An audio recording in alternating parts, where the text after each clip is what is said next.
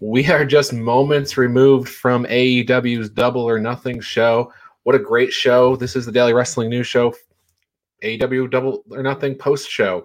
I'm Ryan Joy. This is Travis Severance. Travis, what did you think of the show? I thought the show was phenomenal. Good morning, everybody. Happy Memorial Day. Yeah, absolutely. So we're not going to have a traditional show in the morning like we do every day at 10 a.m. So we're doing this post show here when everything's really fresh, just after midnight, after Double or Nothing went off the air. But I couldn't go to sleep right now if I wanted to anyway. There's a lot of adrenaline going. It's a long show, but man, there's some really high spots. So yeah, for the most part, this show started out really good, and it maintained that pace pretty much the whole way through, with a couple of spots where I felt like it dipped a little bit. But for the most part, it was like you were going the whole time. Yeah, I was thinking to myself, man, I'm glad I don't have to follow that. And then they followed that, and it was like, oh, they wanted to follow that. It's like, I'm glad I don't have to follow that. And it just kept going all night long. So yeah, good job all around. If I had to point to the one spot in the whole night that was sort of the down match, yeah, it was the Cody Rhodes and a Go-Go match, which is kind of a weird thing to say. The Cody Rhodes match is the one where, you get up to go to the bathroom if you have to, but that's kind of the case here. Yeah, it's strange, right? It was kind of a weird build. The weigh-in I felt was really lacking on Friday night for the build. So the build was kind of weird. That said, I felt like in the match with Agogo's limited experience, it felt like, Cody kind of worked his ass off to sell for him pretty well. And I thought the match, for what it was, with as little on the line, I think part of the problem was, if we compare a lot of the other stories, there were big builds or they were things that fans were anticipating happening. Like the Miro Archer build wasn't huge, but from the time that Miro got to AEW, everybody was like, man, we're going to get to see Miro Archer at some point, So there was, even though there wasn't a giant build to it, like it was just something that had kind of been sitting around. So I think of everything that was on the show, it was kind of the slow spot. And I don't mind where they put it, though. I think they intelligently booked it kind of in the middle of the show where it would have been a bathroom spot, or whatever. So not bad, though. No. I mean, so they kick off the show with the buy-in match. First of all, Serena Deeb, Riho, as far as I'm concerned, they tore it down. 15 minutes they went. It's a long for a pre-show match, but it was an excellent match. Yeah, and Deeb just doesn't have bad matches, really. And I was interested to see, because I'm not sure how much experience either one of them have with each other in the ring, and Riho is small. If you're not used to wrestling women that are smaller like that and stuff, it's got to change your style a little bit. But yeah, I was surprised, and I didn't think that Riho was going to win this match, but there were certainly times when she could have, Sure. Yeah, and the interesting thing was, this is the first match with a really live crowd, right? So Dynamite, Friday, there was pretty much a full crowd, but this was a full jam-packed house, the 200 level, the 300 level of Daly's Place, and all the way to the floor, completely jammed. And they got going for Riho, and Riho, she still has the following. I think that was a question coming into this match, was like, did people forget? Did she lose steam? No. Riho is still heavy fan favorite. Yeah, people still like her. I mean, it's hard to kind of turn your back on the first women's champion ever, right? I think where she's going to struggle a little bit compared to Shida is, I think Shida went out of her way during her time with the title and during her time being here to learn English as quick as possible. And I don't think Riho has the same thing. So it's a harder thing for her to market unless she gets a manager or something like that. Shida put a lot of time into learning the English language. And you can tell if you go back and you listen to one of her early promos where she could barely say a couple of English words versus the last one. Holy cow, what a difference 1 year makes. Right. She's swearing and stuff. And Exactly. So that's pre-show. And then they start the show off hot with this Adam Page and Brian Cage match. And I thought this match was really good. I mean, when Cage got going with those power moves, it was just, man, I thought Cage was going to win. And I did Cage. I always underestimate how athletic he is for a big body guy. And some of the stuff that he does off the ropes and stuff is just crazy for his size and given how dense he is. I mean, the last transition of moves towards the end before they went to the finish was just power move. And he's doing all these moves, and he's holding Adam up the entire time. And I'll tell you, if anybody was wondering whether or not Adam Page was over, man, Oh yeah. his entrance was out of control. People were cowboy shitting the whole time. Like, it was pretty crazy. I think that so it's interesting. We've talked 2 matches now, and we're talking about who's over and who's not, and I think that's going to be what we do for the next 2 months as we watch wrestling shows, as the crowds file back in and they go to new markets and things like that. We're going to be looking at these wrestlers and seeing which ones have mass appeal everywhere. And Adam Page, man, he doesn't wrestle on Dynamite every week, but certainly the fans are with him. Yeah, and that was a good match, and I'm excited now, and that's how I thought that match was going to go. So hopefully we get to see the third to kind of blow this thing off now that they're 1-1 against each other. They made a big deal about that in the commentary as well. So yeah, great match all around. I didn't mind the finish, Hook coming out, not being exciting and stuff like that. I thought it protected everybody the way that it needed to. And, they've been kind of setting the stage for this Brian Cage peeling away from Team Taz thing. And I'm curious what they're going to do with this now. So you've got Starks with the banged up neck. With Starks on the shelf for a little while, if you peel Brian out of that faction early, it's really light now. You've got Hobbs and you've got Hook. And it would have been different if they had the three of them there.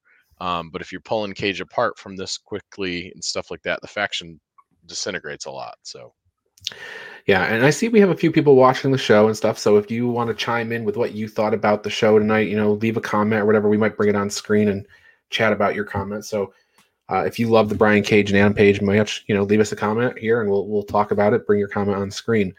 But yes, the interesting thing here is with Brian Cage, if he does splinter off now, I think you have a program with Will Hobbs for a while that you probably are looking at.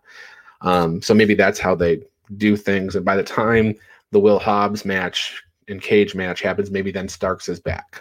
Yeah, I could see that happening or something like that. I think it puts them pretty weak right now because Cage has obviously been the standout. And I don't think, Hobbs has had his things with Christian Cage, and maybe they're going back to that after the Battle Royale. But I think they still need some time. And obviously, Hook is still, he's not a lot of experience. Maybe they have another marquee guy that they're going to bring into that faction too. Could be. Yeah. So we go from that match, which, by the way, do you think, Adam Page is not getting the next title shot. We know that's Jungle Boy, which we'll talk about in a little bit, but does this set Page up? I feel like we got to at least wait till pay-per-view for Page and Omega, and I kind of feel like it's further down the road, but what's Page got left to do before he goes at Omega? Yeah, it's interesting. They could throw him back with, Dark Order again, but he hasn't really been there. They could have him do a run through the TNT stuff, but I don't know. I don't see him beating Miro for the title, for the TNT title on the way. So it'll be interesting where they spin him off for this. Now, I don't think they spin him off right away. I think we're going to go back and we're going to have a third match, him against Cage soon. I think that's going to stay there. But I could definitely see Full Gear Page versus Omega. If they don't change the title in Chicago like they've done the last 2 times. Right, they established it the first time, and then the next time we went to Chicago was Revolution 6 months later. Yep. So Chicago is the home of the title changes so far. So we'll see. Yeah, and Daly's Place for the last one. Right. But the interesting thing about that Omega Page, if they do it at Full Gear, it'll be the 1-year anniversary from the Page Omega World Title Eliminator match that Omega won over Page to get the shot at Winter is Coming. So a little bit of poetic there, and AEW is very good with their storylines. They like to do that kind of thing and call back and stuff. So you can almost hear them saying it was 1 year ago when. And this is the Omega Page thing has been a long, slow build since the inception of AEW, since the New Japan stuff, and then they tag team champions and so on and so forth. Like, it's been intentional that they've kept them apart and they've let them build. And I think I'm sure that everybody in the back was happy to hear the cheer for Page. It's like he probably got one of the largest cheers of the night, and that's a very different spot than when we got to see him against Jericho. Coming out on the horse in Chicago, where people were still not sure who Adam Page was. And now he's gotten himself a really good run, and he's there where he could hold the title, whereas before he wasn't ready. Absolutely not. But, the whole company was new in Full Year 2019. So all those guys, besides your Jerichos and your Cody Rhodes, they were all pretty much unknown to Yeah. the American audience. There's the core fans that knew, the New Japan guys and stuff like that, including Hangman Page. But now he's got a much bigger following. Well, I And think what's interesting tonight and what we saw a lot of was exactly what they said they were going to do. There was a lot of criticism from other fans about, well, they're bringing in these WWE guys and they're bringing in guys from everywhere. And it's like, look, you got to start from ground zero at some point. So you have to start with some name recognition. Well, how 100%. many stars did they build? If you go down through this card and you take a look at how many stars had top positions in this pay-per-view with the first one back with live fans, it's a lot of homegrown talent there. A lot of it. Yeah, it's always been kind of one of those things where it felt like during the pandemic period, new stars weren't getting built.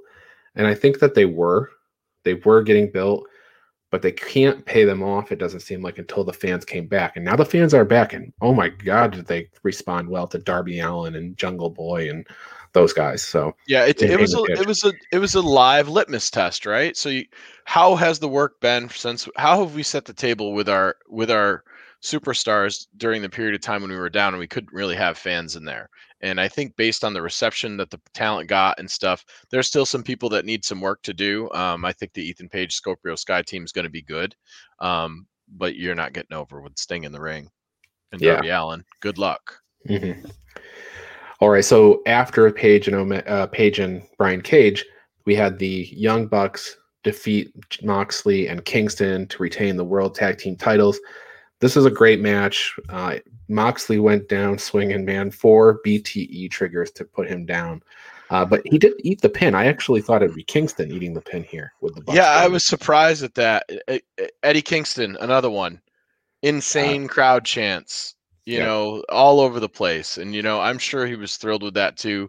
Kingston's kind of a journeyman. He had his time in NWA and stuff and has his relationship with Moxley. But it shows that based on the promos and the way they presented Eddie Kingston, he was somebody the crowd wanted tonight. And, the match there was a lot of shenanigans, but they front loaded the shenanigans. Right. And they worked their way through the shenanigans. So the finish was more of a clean finish. Now, AEW has a lot of both men in the ring, a lot of times with tag teams and things like that. They've got a 20 count on tag. So we see that more often than not with AEW than we do in other places, but there's a reason for it. It goes both ways and the refs do a pretty good job sorting it out.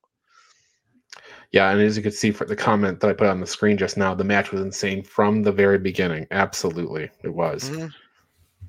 Yeah. They came down with the sneakers and went crazy. It was real good. Don't they have a tradition of amazing pay-per-view tag team matches?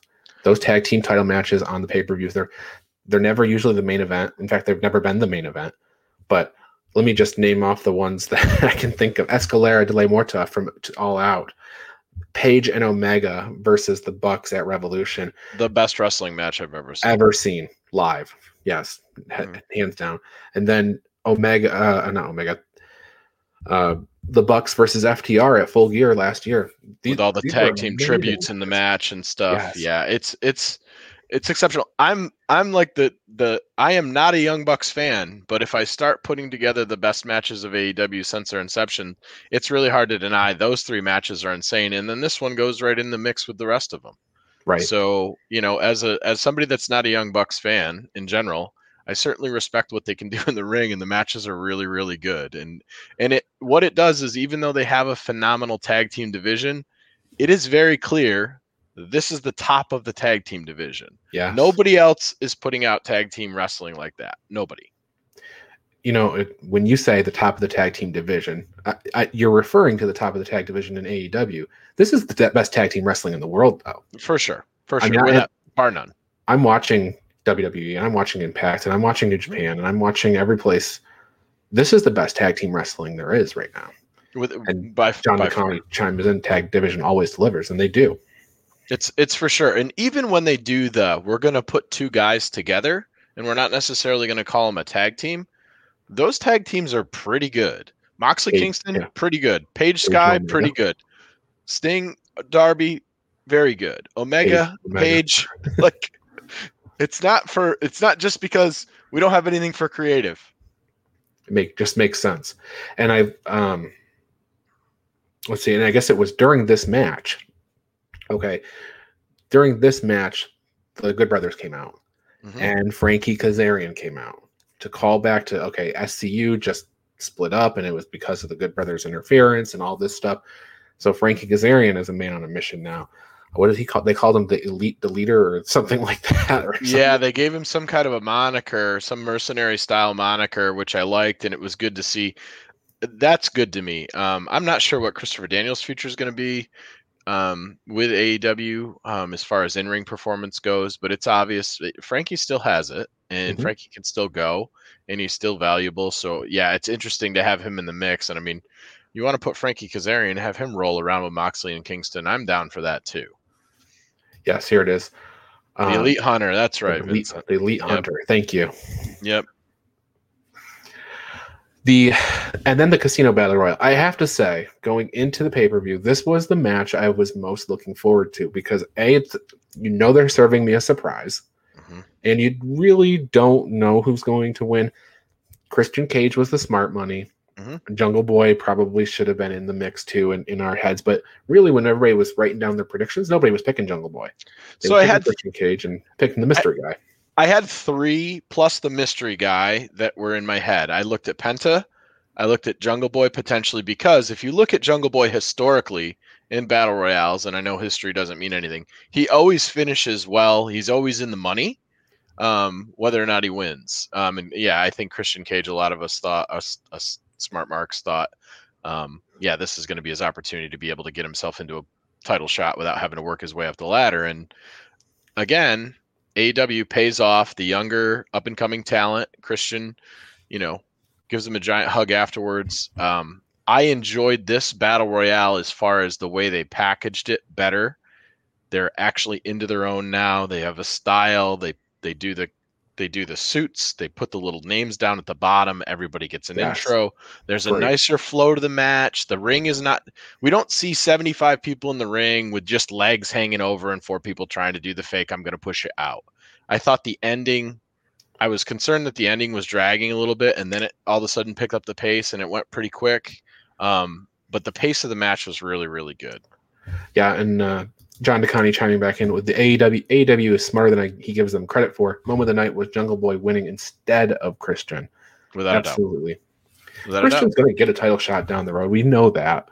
Sure. And actually Jungle Boy's going to get many more title shots down the road. He's already had one. So that after this happened, that's what I started doing. I started in my head, I was processing through the roster, and I'm watching the Acclaim come down, and I'm watching Private Party come down, and I'm watching a bunch of the other younger stars that are actually stars now, and I'm like, man, we got a lot of years of really good wrestling ahead of us here, even with the older stars and stuff like that, and I think they use them really well, and we'll talk about that when we get to Sting, but Leo Rush.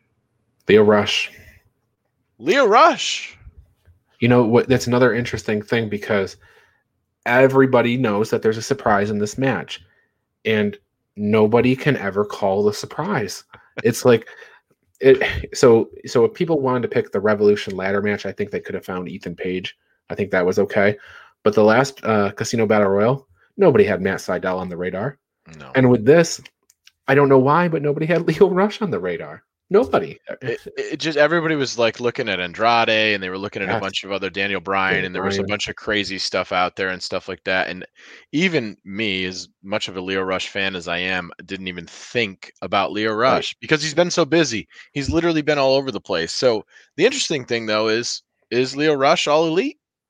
Because everybody else that they brought in those spots were all elite, and he's very creative. He's got a lot of stuff going on.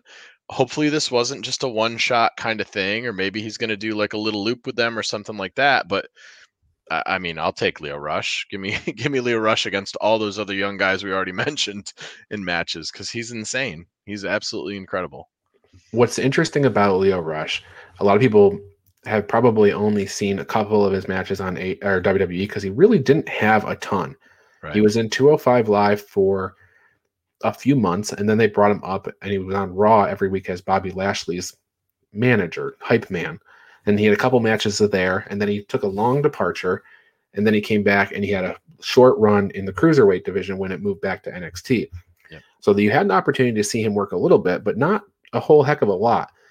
And when we go and see him on the indies, Travis, we saw him at GCW. Yep. He's very good. He's very creative and everything.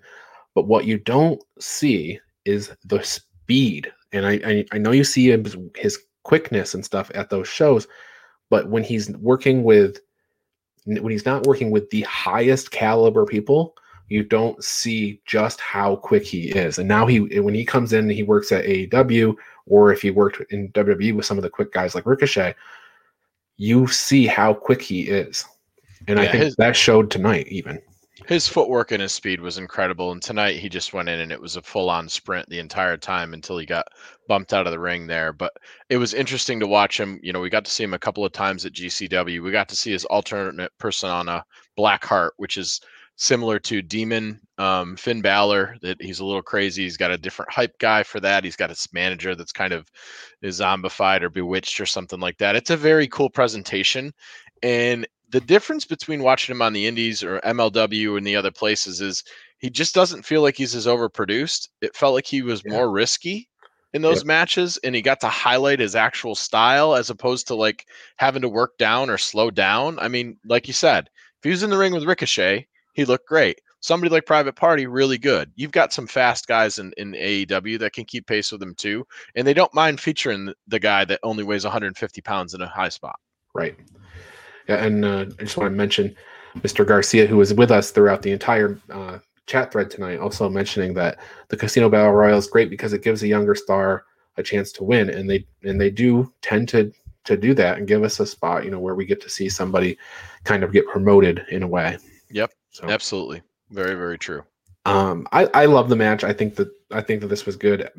Max Caster came out great. He's just, the funny thing is most people hated him when he first came in, because the gimmick is kind of a little bit I don't know, it's kind of like nails on the chalkboard at first, but after you hear a few of them and he hits you with a couple of ones that you can't help but laugh at, now you look forward to it. He's super sharp and he's cutting and he's vicious on some of his stuff. You know, like I can remember when John Cena came out and it was the same way. When he first came out, everybody's groaning. And then you started to get accustomed to it and you enjoyed it a little bit. But his rap still, if you go back and you listen to it, it's a little bit corny. This is like no holds barred. I'm coming at you raw. I'm getting as close to the edge as I possibly can with what I'm saying. Like if he can stay healthy and Anthony Bowen stays healthy, that's a real legitimate young team. And I don't think they'll be a tag team forever because I think they're going to split Caster off eventually. They're going to, and they could keep them together. They're more emphasis on tag teams. So I think at any one point, they could split a tag team and have them do singles for a bit and then come back together. Yeah, I mean, there's just a ton of matches between them, Top Flight, Private Party, that is just unending things you can do with those tags. Varsity Blondes. Yes. So then after after the Casino Battle Royal, that was when we had Cody Rhodes versus Anthony Ogogo.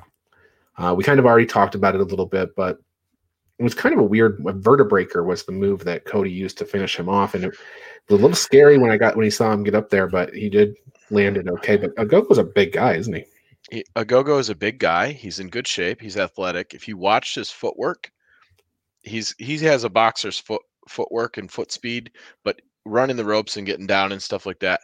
If he stays with this and he's serious with it, he could end up being a pretty big star. Got a good body, good look. Yeah, that Vertebraker, that's Homicide's finisher. Yeah. I'm surprised, given all the neck stuff and all the things that we're seeing, that's what Cody went to finish him with. Yeah, I don't know. Certainly the lowest.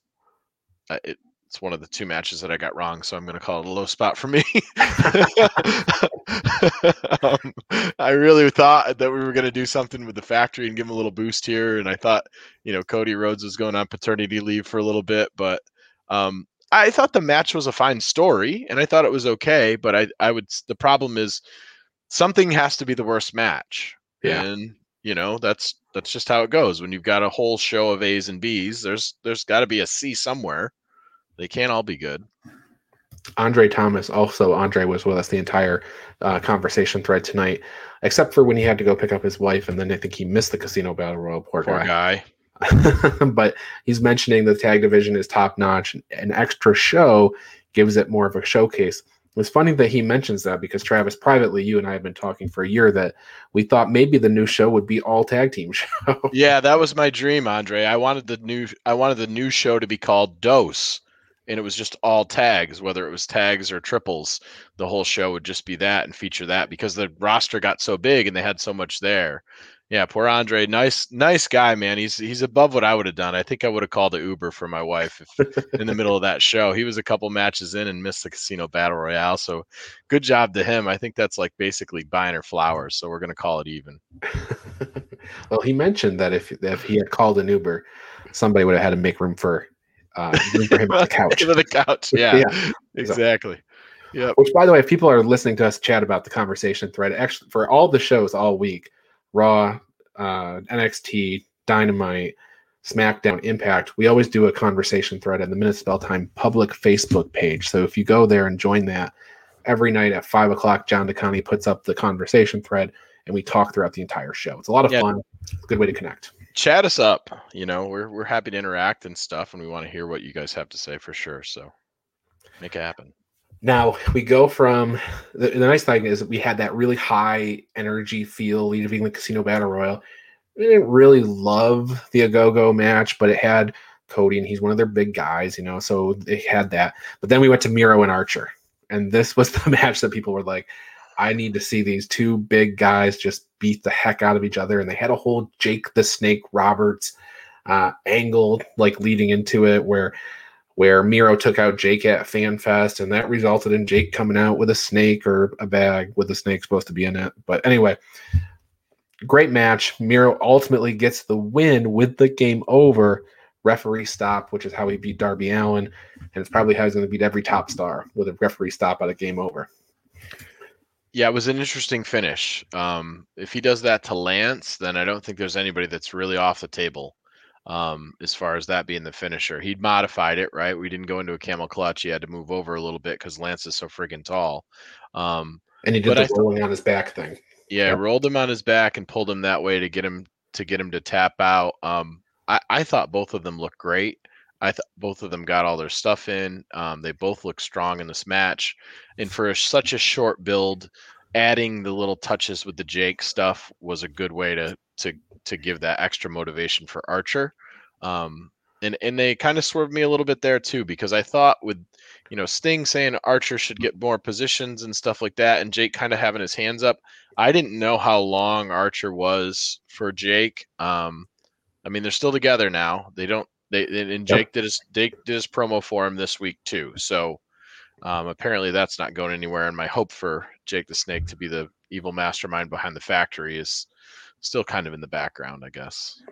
Yeah, and Andre chimes in. Where does Lance go from here? Do they not believe in Lance? And it's interesting because he's lost a whole bunch of title matches, just a bunch, match after match. Whenever he gets to that spot, he loses. And like you said, we thought the Jake might turn on him, and maybe we'd get some kind of an angle there. But I don't think he's going anywhere. And I think he'll probably go on a series of big wins now. But as far as where that goes, I could see them having him go through some stuff, and then putting together Miro versus Archer again, and Archer actually winning the title that time. Because Archer is a believable opponent for me to have that Miro could lose to. There aren't a lot of other people on the roster, and Miro kind of had a slow build himself. So, maybe we see Archer messing with some other people, or maybe he stays right with Miro, and they find some way to break it off or whatever, and then they get back to the next pay-per-view, and we've got Miro versus Archer again. Because it's the same thing with Miro. Well, where does Miro go? AEW is probably not going to run I'm going to come out and do the open challenge just like the last two did. I think they kind of get past that with creative, because that's my next question. Like, where do you go with Miro? He's got a giant unstoppable juggernaut. Like, the bigger guys tend to be heels. He's probably going to destroy everybody the size of Dante Martin. Your Serpenticos and all those guys. You'll see all those guys are going to get crippled. Yeah. Yes. But ultimately, they'll work back. And the other thing is, he got beat by Miro. It wouldn't be crazy to see a guy like Archer get some wins back and then go after the other title. Sure. Especially if Archer's going towards the face side of things. Mm-hmm. Yep. It looks a little weird because people consider the TNT title maybe the mid card, so to speak, but it's kind of the main event. It's a main event title on Dynamite every week almost. So He's somebody where if they go into triples too, you can put him with two other tag team wrestlers that are smaller guys, and he's immediately fills that Jake Hager Wardlow role. As a mercenary, it's nice that he can kind of slip around and do that stuff. So there's going to be opportunity for him there. I don't think I think Archer's happy. I yeah, think he's thrilled where he is, and I think he's glad he's getting the exposure that he is, and he's not in Japan anymore. And who knows? Maybe we see him go back to Japan around the G1, and he takes some time off, and then he runs it back. But yeah, there's some interesting stuff they could do with him too. The other thing that would be interesting for me as well with what they're doing over on Impact, send him over to Impact. sure. Have him fight Joe Doring. Have him fight Morrissey over Madman there. Have Fulton. him fight Madman Fulton. There's a bunch of matches over there if they wanted to kind of insert him over there because he just throws his hand up with AEW and goes over there to claim a title. Yeah, and the other thing is people may not know Archer's background if they're not New Japan fans because Archer was actually in WWE. He was part of the ECW brand for a hot second Mm-hmm. when back then. And then he went to New Japan. He's been there ever since, and he just never got things going. And he started to right at the end, and then he came to AEW, and now he's a lot happier, like you mentioned. And I think, even if he's not going to win the title, he gets into high profile matches and he's, on television and he's in a good spot. Yeah, absolutely. Have Lance fight Moose after he beats Kenny. So there you go. Andre with the wishful thinking with the Moose versus Kenny, I think. Might happen. We could see it. Yeah. The weird thing is if I know this is off topic a little bit, but if I were going to pick one guy in the whole Impact lineup that's going to beat Kenny Omega for that title, it's Moose. And I can't believe they're going there first. Yeah, it's strange to me too, but I don't, I wonder how much cooperation is there, Yeah. I think they're probably testing the waters a little bit there. Sure. So Britt Baker and Sheeta, this was the next match. Britt Baker gets the win. We all kind of thought that this was Britt Baker's crowning moment. But as things started to happen, last night, Sheeta gets the new title belt, and we're all sitting here second guessing, is Sheeta going to win this match? And if she does, who does she fight next? And what does Britt do? But tons of false finishes here. Like 30 false finishes in this match, I think. Like every time that there's a crutch spot, there was Sheeta hit the Falcon Arrow, she hit the running knee strike, there were interference, there was all kinds of things happening. But ultimately it was kind of clean by the time it was all said and done. Yeah, after everything sorted itself out, it felt similar to what ended up happening at the end of the Bucks Kingston Moxley match where they went to a finish that's a clean finish. And Tony Khan's been very critical of other companies with their non-clean finishes and stuff. And I think, with the exception of Omega, with some consistency, as he's the top heel guy, you tend to see clean finishes or cleaner finishers. Yeah, it was a little sad. I didn't know if we were going to get the double swerve. Like it felt like this was Baker's time. Obviously, I'm wearing the shirt, so I thought it was her time. She got a lot of chance, although the chants were 50-50, it felt like during the match and stuff like that. But it is, Sheeta came out and she was obviously upset in some way, and maybe it was just because the fans came back, so she was thrilled. I tend to think it's probably more that she knew the finish and she had carried that belt for a year and didn't get to really get a title defense in front of a live audience like that. And the first real one goes to Britt Baker. But I'll tell you what, that's a hell of a comeback story too. Sure. You felt bad for Sheeta. I mean, you hate to see Sheeta lose. It absolutely was Britt Baker's time. The timing was right. She built herself up. She went from the babyface character that wasn't working and then slowly tweaked the character and it started to take off. It's working, clearly working. Yeah, all the stuff she did, the Tony Schiavone stuff, the Aubrey Edwards conspiracy theory angle that they kind of went away from after COVID hit, the role model stuff, we're going to bring in Rebel. I mean, they did a dentist office match. Like, there's a whole bunch she broke her nose. She took tax. Yep. Yeah, she had some great feuds, a great feud with Thunder Rosa. Thunder Rosa probably has a claim to the belt now or claim to a match. So we'll see where it goes from here. Not everybody's a Britt Baker fan. It's kind of interesting. We've seen in the conversation thread multiple people actually bring up the fact that they're not really fond of her. But I think she's earned her spot for sure. So give her a chance, I think. Yep, I would agree. Okay, then we had the big Sting come back after 7 years. Sting is back after 7 years. I think it was the last match was against Rollins. He took a buckle bomb.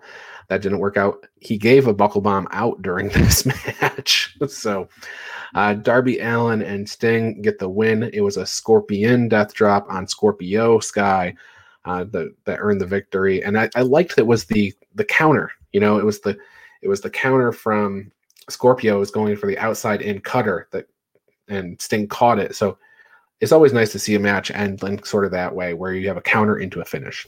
I thought it was the perfect way to do it. I was worried that they were going to set him up with a.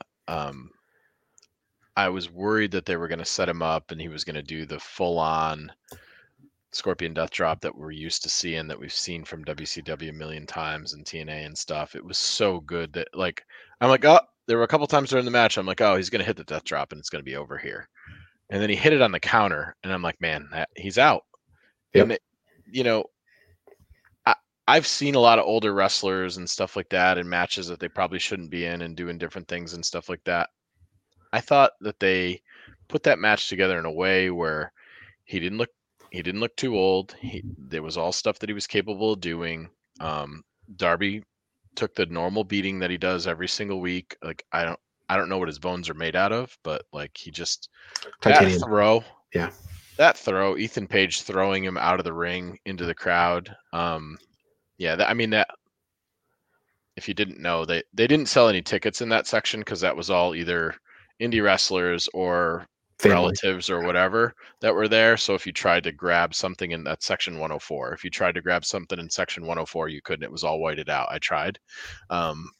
And it's still an insane spot to get tossed into that area. Like all in all, though, I think the match did really well. And the thing is, if you lose to Sting and you lose to Darby, it doesn't hurt you at all. It's like taking a Brock or Goldberg loss or an Undertaker loss. Like they just beat everybody. So Andre brings up that throw was an old ECW pay-per-view. Oh, absolutely. 100%. And also you can see Rob Van Dam leaping into the crowd there like that too. Even after, the throws, always those types of things into the crowd. Yeah. The difference is that Darby's getting paid more than the entire ECW roster was back then. So, and you can count on that check clearing. That's right. No offense, Paul E. Love myself some Paul Heyman and ECW guys, but yeah. The checks will clear from the Khan family. Absolutely. Absolutely. But yeah, no, I think Darby Allin's certainly related to Wolverine, I think. His ability to regenerate his bones. Yeah, it was crazy. So not the main event. The main event was not for the World Championship, and this is common on AEW pay-per-views. The Full Gear show that you went to had Cody versus Jericho. That wasn't the main. They had an unsanctioned match. And then last year at Double or Nothing, the Stadium Stampede went on last, and that was the case here. So we had our world title match in the semi-main. They call it a double main event. Whatever. It's the semi-main event. Kenny Omega gets his win over Pac and Orange Cassidy, but I had Kenny picked. Nobody ever thought Kenny Omega was going to lose this match, except there was a few moments in this match where I was like, oh my God, are they going to give this belt to Orange? Are they going to give this belt to Pac? Fleeting moments. So I'll tell you what, if this was the last match of the night, so my thinking going into it when you book something like this is if it's the second to last match of the night, you're not going to do a title change. Because if you do a title change for your heavyweight belt, you want to be able to send the show off with the new champion in the ring, celebrating and doing whatever they're going to do. So when it was the second to last match, I was like, oh, okay. But yeah, there were definitely spots during the match where I thought Orange Cassidy, I'm like, I'm thinking to myself, are they really crazy enough to do this? Like so many internet personalities, wrestling personalities, heads would explode if Orange Cassidy beat those two men who are probably considered the two best wrestlers, pure wrestlers in all of AEW. You probably throw Ray Phoenix into that conversation as well.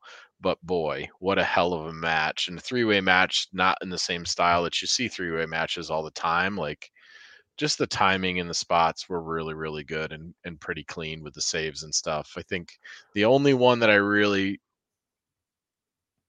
there was a belt shot or something like that I wasn't a real big fan of. I mean, Omega certainly took advantage of the fact that it was a non-DQ match. I mean, he What blasted a Paul ref! Turner. Like, Yeah, I don't know. I don't always love that, even though it's no DQ match when they just blatantly destroy the referees. But it was, I guess it was. I can overlook it pretty easily.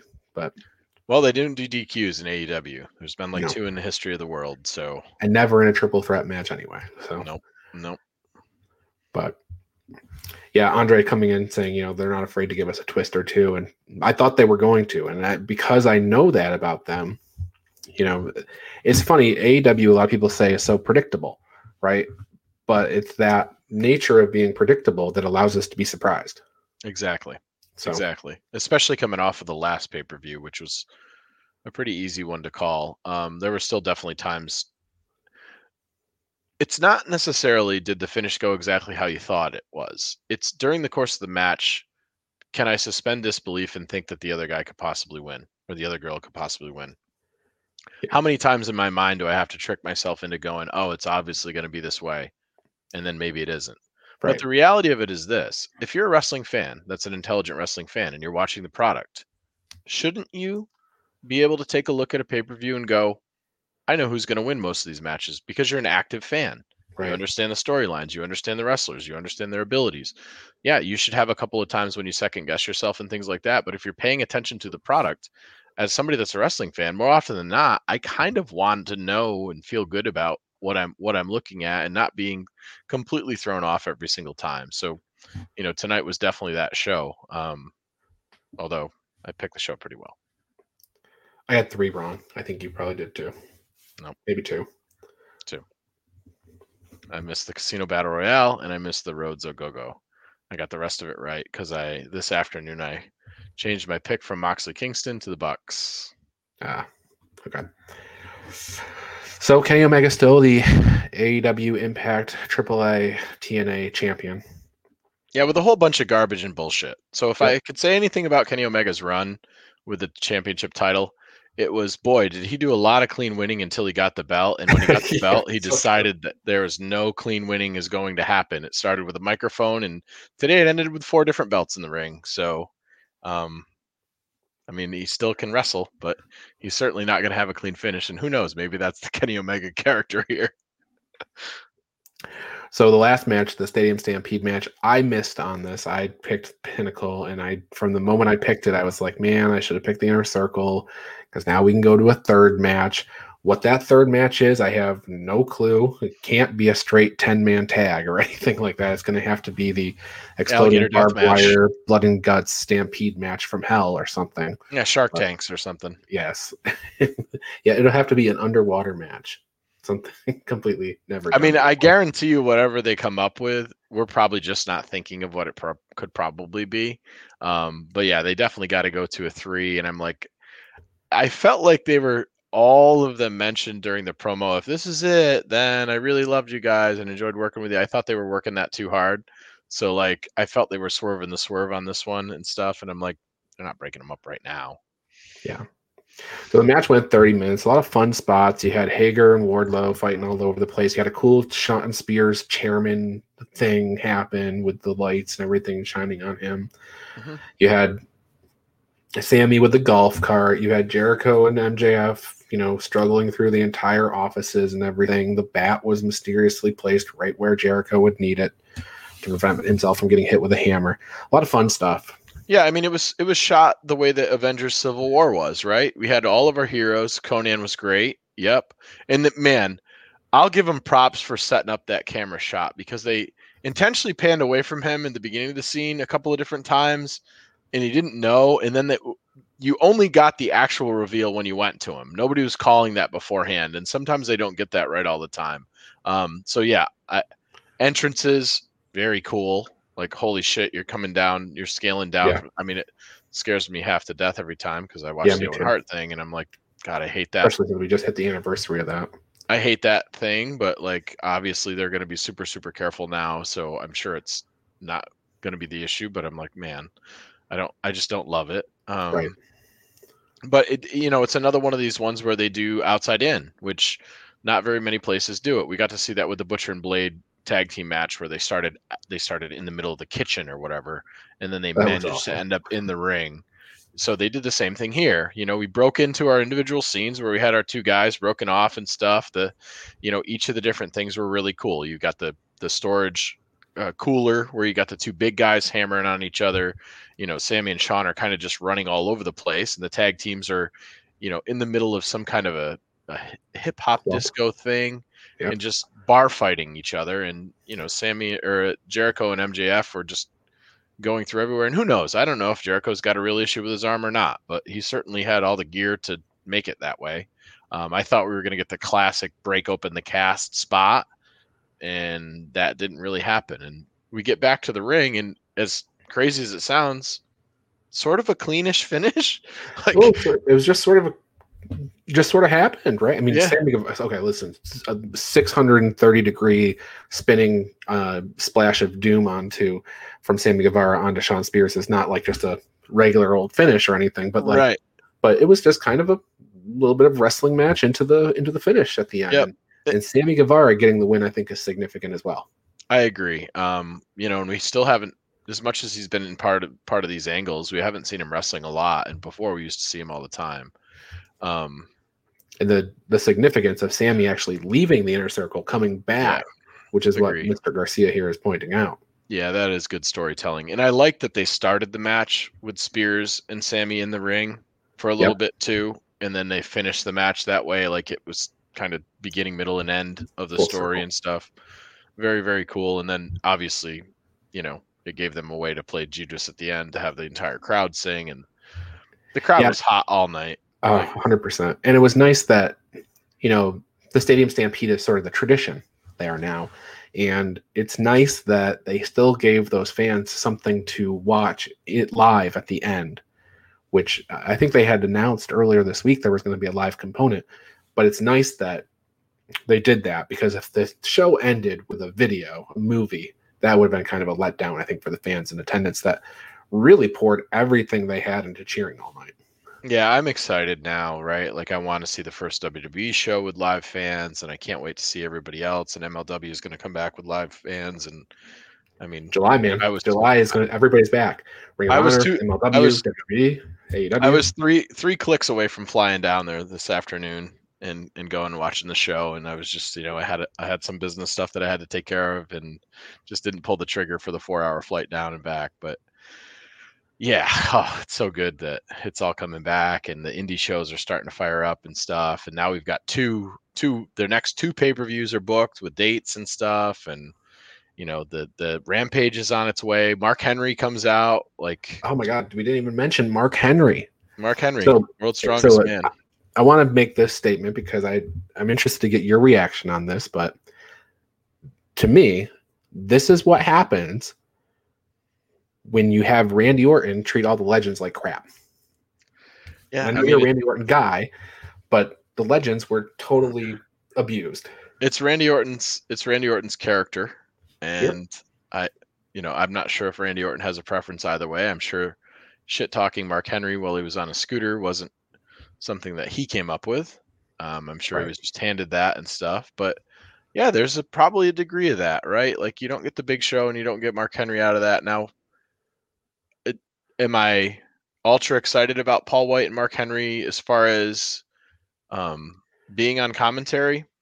I don't know, but they're two of the better by analyst. That to me sounds like color commentator, but I thought Morrow was coming out. That's what I thought. I thought, oh, they're gonna do the comment. Okay, this is gonna be Morrow. Everybody's gonna be excited about Morrow. They made it intentionally, played some of the spots from the Impact match that he was commentating on over and over again.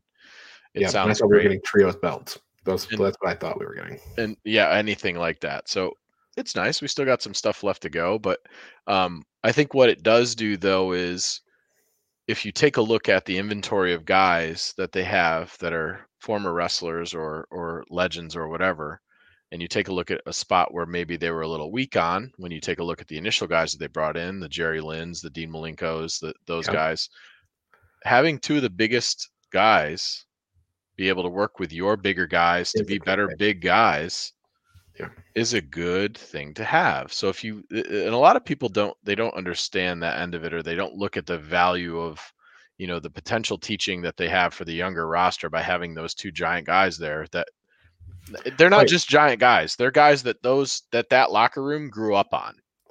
Jerry Lynn can't teach Wardlow to How to wrestle be big. like the Big Show. Yep. It takes a Mark Henry or Big Show to teach, and they've actually really filled out the roster with big guys. You got Hobbs, you got Cage, you got Camarado, Preston Vance. The list just keeps growing. Now I think they've just signed Bear Bronson and Bear Boulder. I haven't totally seen that confirmed everywhere, but I did see that rumor bubbling. Yeah, all petite wrestling kind of has to go out the window at this point. You've got some smaller guys, you got some cruiserweights, you got some heavyweights, and you got some super heavies for sure now. Yeah. So that's gotta get moved to the side, and then they've got guys in that locker room that can intentionally teach those guys how to be better. So just smart from a business sense for sure. Yeah, and their big men are only going to get better, Andre said. And I think that, yes, when you have, and especially when you bring in these coaches or these analysts, whatever they're calling them, it's going to get better and better and better. I'm excited for what the future is. I'm excited that they've announced All Out in Chicago. I'm excited that Full Gear, and I'd be more excited if Full Gear wasn't in St. Louis and it was someplace closer to me, but, it is what it is. Well, it's closer to you when you're home. Yeah, that's true. That's true. Yeah, St. Louis is going to be a hop for you. It's going to be 3 or 4 hours for me. I haven't been to St. Louis in a little while. Maybe they'll bring out Randy Orton. It's his hometown. Well, you know what? We'll see. All right. Well, I want to bring up a couple more things that people had mentioned in the comments here. Specifically, let me see. These are really important comments, so I want to make sure I get that. Say something, Travis. So I can find. So I think overall, if I had to grade the show, there's a lot of stuff that probably made me overlook some of the smaller stuff in the show, but I definitely give it a solid 8 or a 9, which is super giving for me because those are not numbers that I usually talk about when it comes to pay-per-views. Hard to find a weakness in it, even with the Rhodes match being what it was. I thought the best part of that match was probably his robe when he came out. He had a really nice ring gear and stuff. That said, I thought the story in the match was good. The punches, the stomach issues, that Ogogo came in with some injury too, and they talked about that and stuff. I think the other stuff that was kind of surprising, not that it mattered because they weren't guys that were going to win anyway, but like the substitutions for the Battle Royale was not necessarily exciting. No QT Marshall. Instead, we ended up with Solo, which Aaron Solo is not QT Marshall as far as the storylines go, and we ended up with Serpentico rather than the Blade. So, but I did like the comedy aspect of Luther dragging Serpentico. Oh no, that's standard. Absolutely. And actually, Solo, Lee Johnson, Serpentico, they were in. Their entrance was longer than their attendance. Correct. In and out. Yep. Thanks for coming. So I did find those important comments that I was talking about, and one of them is Mr. Garcia saying, the thread is probably the most fun he has watching wrestling. Extremely important comment to put out there. So yes. do join us. Yes, it's a big thumbs up. We love it when there's other people in the thread, so we're not just talking to ourselves. Because if I just wanted to talk to Ryan, I could send him a text. That's right. And we usually do that in addition. So right, exactly. And then Andre, with the "you guys are the best" one, I think that's important too. And I want to mention, so this is a special post-show edition of the Daily Wrestling News Show, but we do this show pretty much every day, Monday through Thursday at 10 a.m. And it's not always easy for people to watch this show live on Facebook or YouTube at 10 a.m., but you can get the podcast on demand if you do Apple Podcasts or Spotify. It's out there, and you can listen to it on your ride home. Really good way to consume the show, and I would very much appreciate to hear what people think of the show. So it's a different format during the week, right? We just focus on one top story, and then we break down all kind of the news of the day. We hit your previews for that night's wrestling.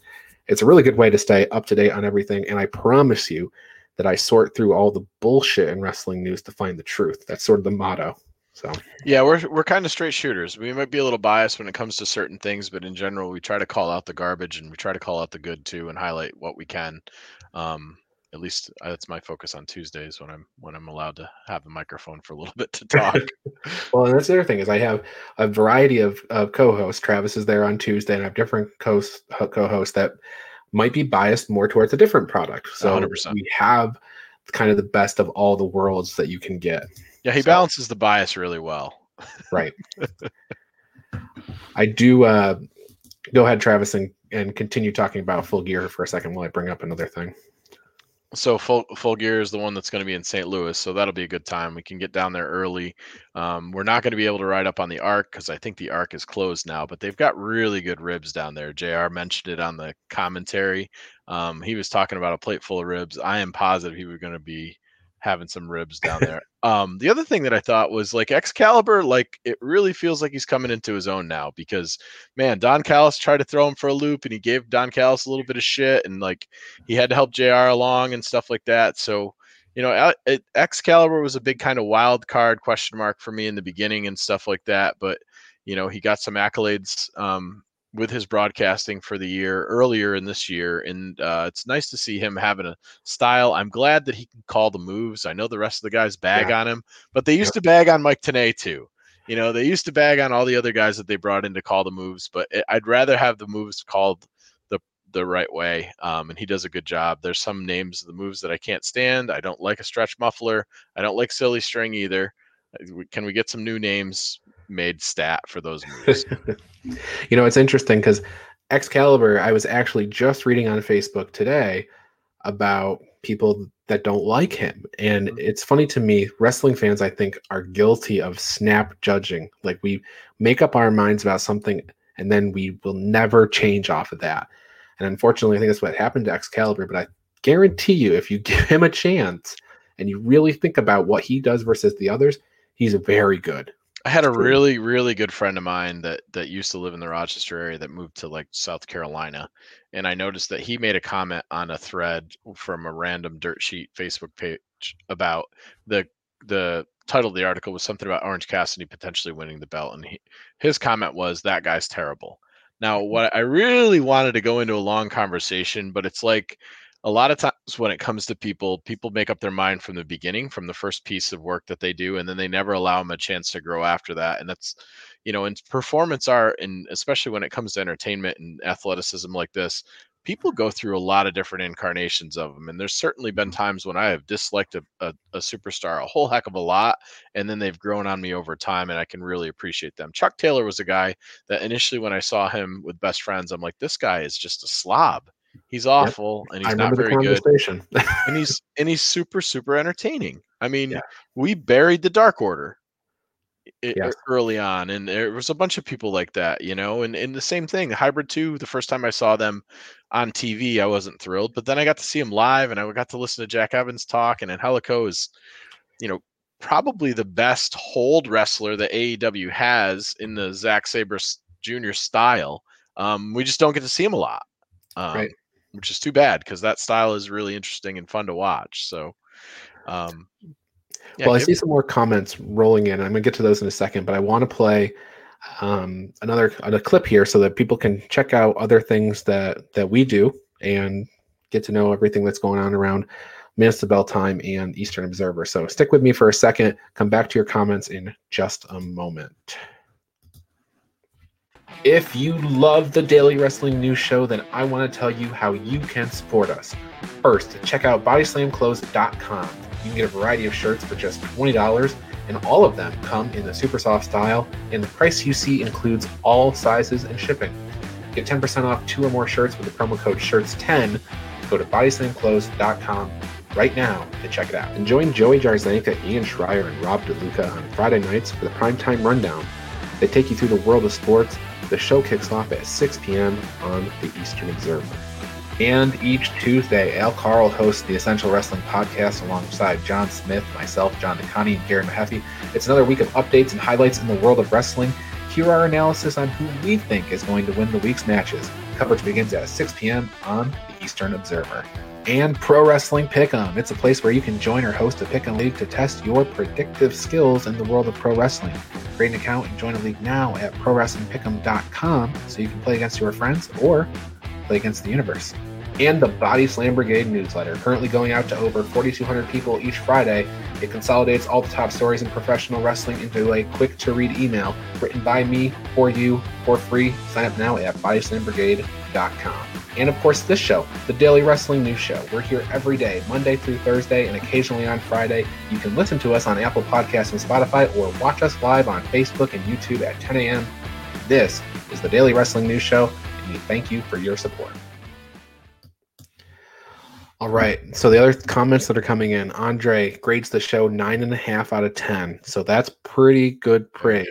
If you're other people watching the show, go ahead and throw your comment in to let me know where you rate it. I think Travis, you were saying 8 or 9 as well. So I was saying an 8 or 9, yeah, which is pretty high marks. It's tough to get me off of like a 6 or a 7. So yeah. 8 or 9, really high. I think all of us have been waiting for fans to come back.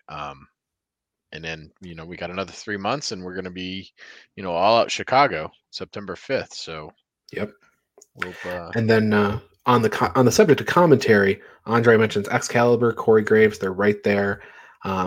They both, I think, should be fan favorites. Both of them actually take a lot of flack in the world, but I guess that's the case with everybody. People tend to be polarizing figures. But Andre does mention that we were all right on Adnan Virk, and I don't think we can take that away.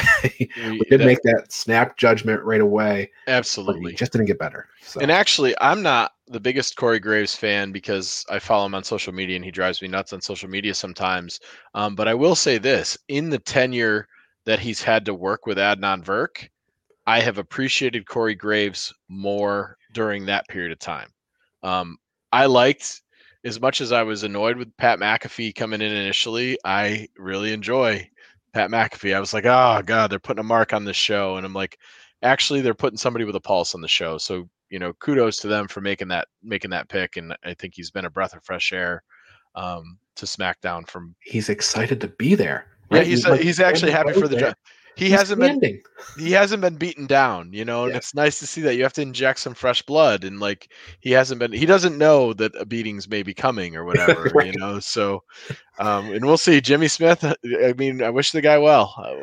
We'll find out tomorrow. It can't be worse. He said in 2019 that nothing would ever, he hasn't watched wrestling since he was a kid, and nothing would ever bring him back. So I guess, Jimmy, we'll see how you do. But and just to show you that, we can love Excalibur and you can love Corey Graves, but the world is a funny place, right? There you go. So it's like, it is what it is. Like everybody's got their opinion on preference is preference, though. There's nothing wrong with having preference, right. And that's the same thing. I prefer AEW to WWE, but that doesn't mean that I can't find things in WWE that I enjoy. That doesn't mean that I can't find superstars that I enjoy, but it also doesn't mean that I can't be critical of them. And now, if I'm critical of them and I'm never critical of AEW, or I can't call out the stupidity there, then my commentary is almost worthless at that point. But if you can call it straight down the line, that's great. And if you can recognize when you have a preference, but you can understand why other people prefer something else, you're in that sweet spot. Absolutely. All right. Well, Travis, did anything else we want to talk about here in AEW before Double or Nothing before we get out? I think we did. I think we did well. They did us a really big favor. It was really nice. That show was everything that I needed, and I'm glad that I have tomorrow off because I'm still pretty jacked up over here. So at 1:15, at 1:15 a.m., my old ass. So, yep. All right, for Travis, I'm Ryan. If you want to watch us live again, we'll be here at 10 a.m. on Tuesday. Join us. If not, grab the podcast, download, listen to us on the way home. We appreciate that, and I appreciate hearing from you and what you think. So thanks, everybody, for watching. We'll see you next time. Congrats, Brett.